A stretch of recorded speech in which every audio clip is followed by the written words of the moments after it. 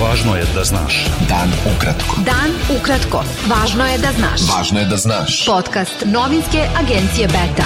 28. septembra sa vama Darko Čačić.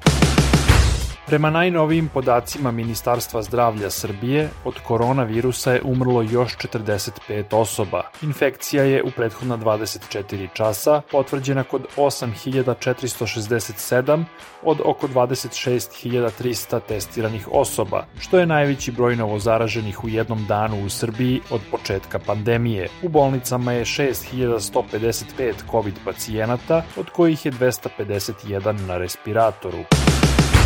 Potpredsednik opozicione narodne stranke Zdravko Ponoš izjavio je da su pripadnici Bezbednosno-informativne agencije nekoliko sati maltretirali mašinskog inženjera zaposlenog na beogradskom aerodromu Konstantina Katića zbog poruke na Twitteru. Zahtevali su od njega da prizna da je on autor tvita u kojem se pozivaju ostali korisnici, ostali aktivni twitteraši, da urade isto to što je uradio književnik Marko Vidojković, psujući porodicu predsjednika države.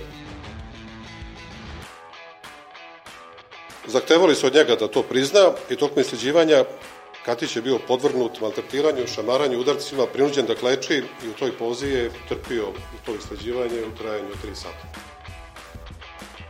Bio mu je oduzet telefon, nije mu dozvoljeno da se javi svom advokatu, niti bilo kome, ni porodici. Osim fizičkog maltretiranja, bio je izložen pretnjama da će ga baciti kroz prozor, da neće moći više da vidi svoje dete i da će ga snaći imovinski problemi.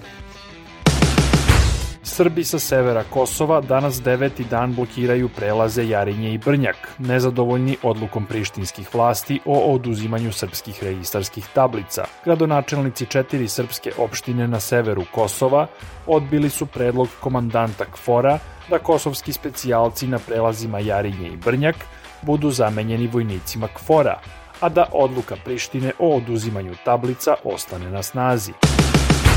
Ministar odbrane Srbije Nebojša Stefanović izjavio je da je vojska po nalogu predsjednika države Aleksandra Vučića podigla stepen borbene gotovosti u celoj kopnenoj zoni bezbednosti, duž administrativne linije sa Kosovom, ali da nije ušla nigde gde ne treba.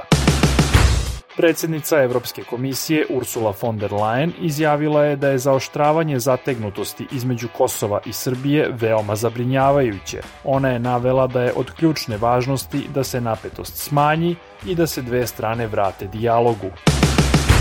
Moskva sa zabrinutošću gleda na rastuću napetost na Kosovu, izjavila je portparolka Ruskog ministarstva spoljnih poslova Marija Zaharova. Ona je rekla da je vreme da bude izvršen energični pritisak na administraciju u Prištini kako bi povukla policijske snage sa severa Kosova i sprečila da situacija pređe u otvoreni konflikt.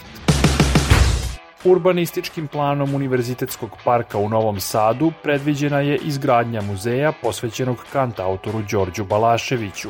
Beta. Dan ukratko. Budi u toku.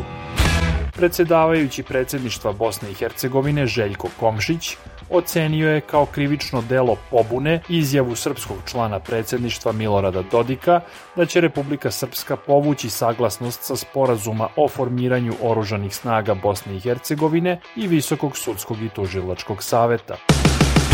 Predsjednica Evropske komisije Ursula von der Leyen izjavila je u Tirani, gde se sastala sa premijerom Edijem Ramom, da je Albanija ostvarila napredak u reformi pravosuđa i da sada Brisel treba da ispuni svoj deo posla. Posetom Tirani, von der Leyen je počela zapadno-balkansku turneju, tokom koje će u sklopu priprema za predstojeći samit Evropske unije i Zapadnog Balkana posetiti i Severnu Makedoniju, Kosovo, Crnu Goru, Srbiju i Bosnu i Hercegovinu.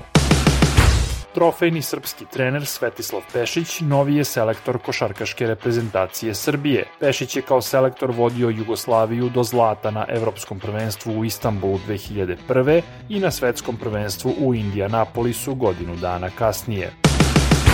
Bilo je to sve za danas. Sa vama je bio Darko Čačić, slušajte nas i sutra. Pratite nas na portalu beta.rs I društvenim mrežama. Važno je da znaš. Dan ukratko. Podcast novinske agencije Beta.